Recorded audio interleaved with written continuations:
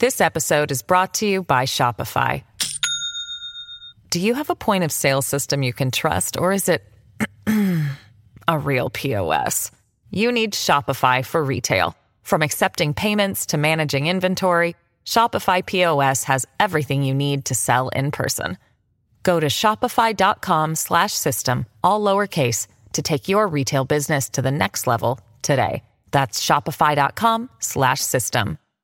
And you have about, 7 or 8 candidates left? I think they're at a debate tonight. Nobody's talking about it. Everybody's watching. So it's 61% for your favorite president, me, and 10% for Ron DeSanctimonious, and 7% for Bird Brain. I watch these guys. Coming in, I had this thing, and I was watching these guys.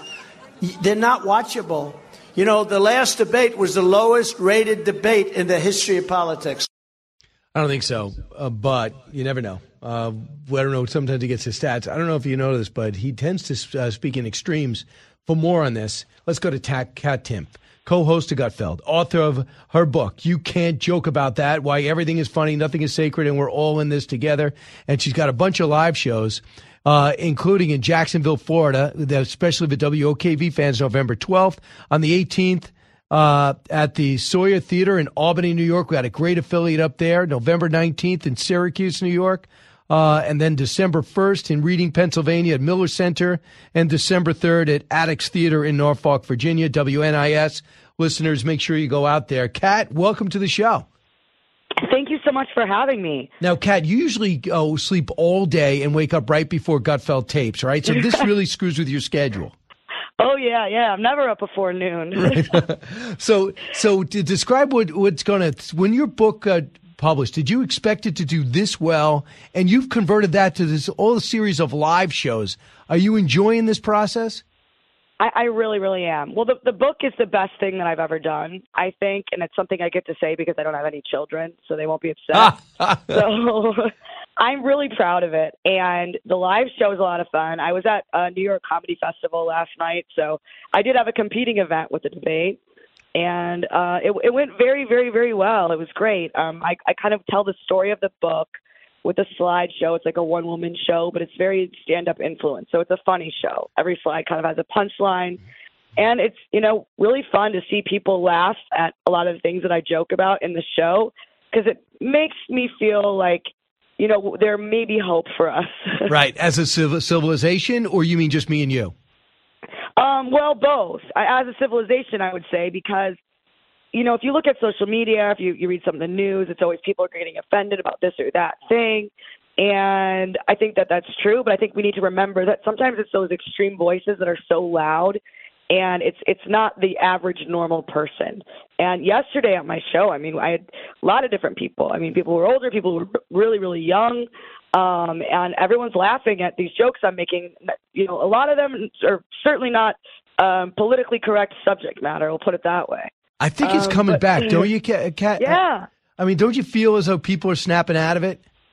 Yeah, I think people probably took it a little too far, but it's still those loud voices sometimes. And you really got to be careful, because it's, and by be careful, I mean be careful not to fall for it, because, sometimes you can feel like, oh, no, everybody thinks this is offensive, when really it's just a bunch of weirdos that spend all day on Twitter trying to take other people down. So how would you label yourself politically? Like, people always want to put you in a category. How would you label yourself? Yeah, I'm a small L libertarian. So I'm not a Republican. I'm not a Democrat. I'm for very, very small government. And there's neither major party that supports a government that's small enough than the one that I want to see. So how does that relate how you view everything on a daily basis, being it's coming at us like a hurricane?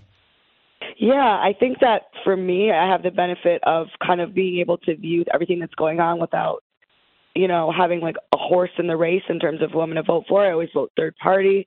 And it kind of gives me a less biased view when it comes to that. The bad news is that I get it from both sides. That's the bad news. But the good news is I think I can, look at it, have a different perspective. And I also have a lot of friends who have different belief systems, and I'm able to see how much we really have in common and can connect on as human beings. This episode is brought to you by Shopify. Do you have a point of sale system you can trust, or is it a real POS? You need Shopify for retail. From accepting payments to managing inventory, Shopify POS has everything you need to sell in person. Go to shopify.com/system, all lowercase, to take your retail business to the next level today. That's shopify.com/system. So, Kat Timpf has got a big tour dates to see her on stage, and we got this huge base. Fox has a huge base in Jacksonville, so they're going to love you at the Terry Theater coming up on the 12th. When's the 12th? Is that tomorrow? That's Sunday. Because I'm in Orlando on Saturday, but that one's already sold out. Hey, Pete, why didn't you tell me the date? You're supposed to tell me the date every day. I mean, what is wrong? I can't do everything. I can't know the date and the time. So I want you to tell me if this, I know you don't get offended, but tell me if you think this is out of bounds. Cut to. You have the likes of Nikki Haley, who stepped down from her time at the UN. Bankrupt or in debt was her family. Then she becomes a military contractor. She joins the board of Boeing and otherwise, and is now a multimillionaire. So I think that's wrong when Republicans do it or Democrats do it. That's the choice we face. Do you want a leader from a different generation who's going to put this country first? Or do you want Dick Cheney in 3-inch heels? All right, Mr. In which case, we've got two of them on stage. Mr. Ramaswamy, thank you. Governor Haley, would you please answer that? Yes, I'd first like to say they're 5-inch heels, and I don't wear them unless you can run in them. We got two of you on stage. The second thing that I will say is I wear heels. They're not for a fashion statement. They're for ammunition. So that exchange, your thoughts.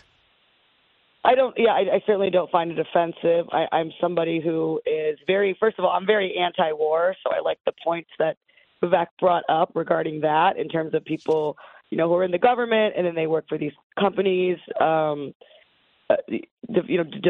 so-called defense or whatever, military companies. In terms of talking about the heels, I mean, I think there's bigger problems in the world than to get upset about that.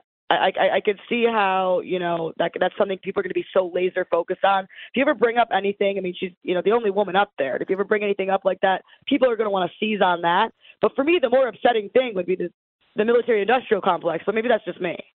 Right. Which is waning these days. So the thing I worry about, no matter who wins an election, if you vilify that other person, those supporters, when they lose, will feel as though the country is in the hands of an evil dictator. So I think I understand negative advertising, but don't go over the top.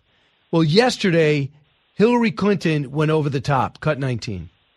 When I was Secretary of State, I used to talk about one and done. And what I meant by that is that people would get legitimately elected, and then they would try to do away with elections and do away with opposition and do away with a free press.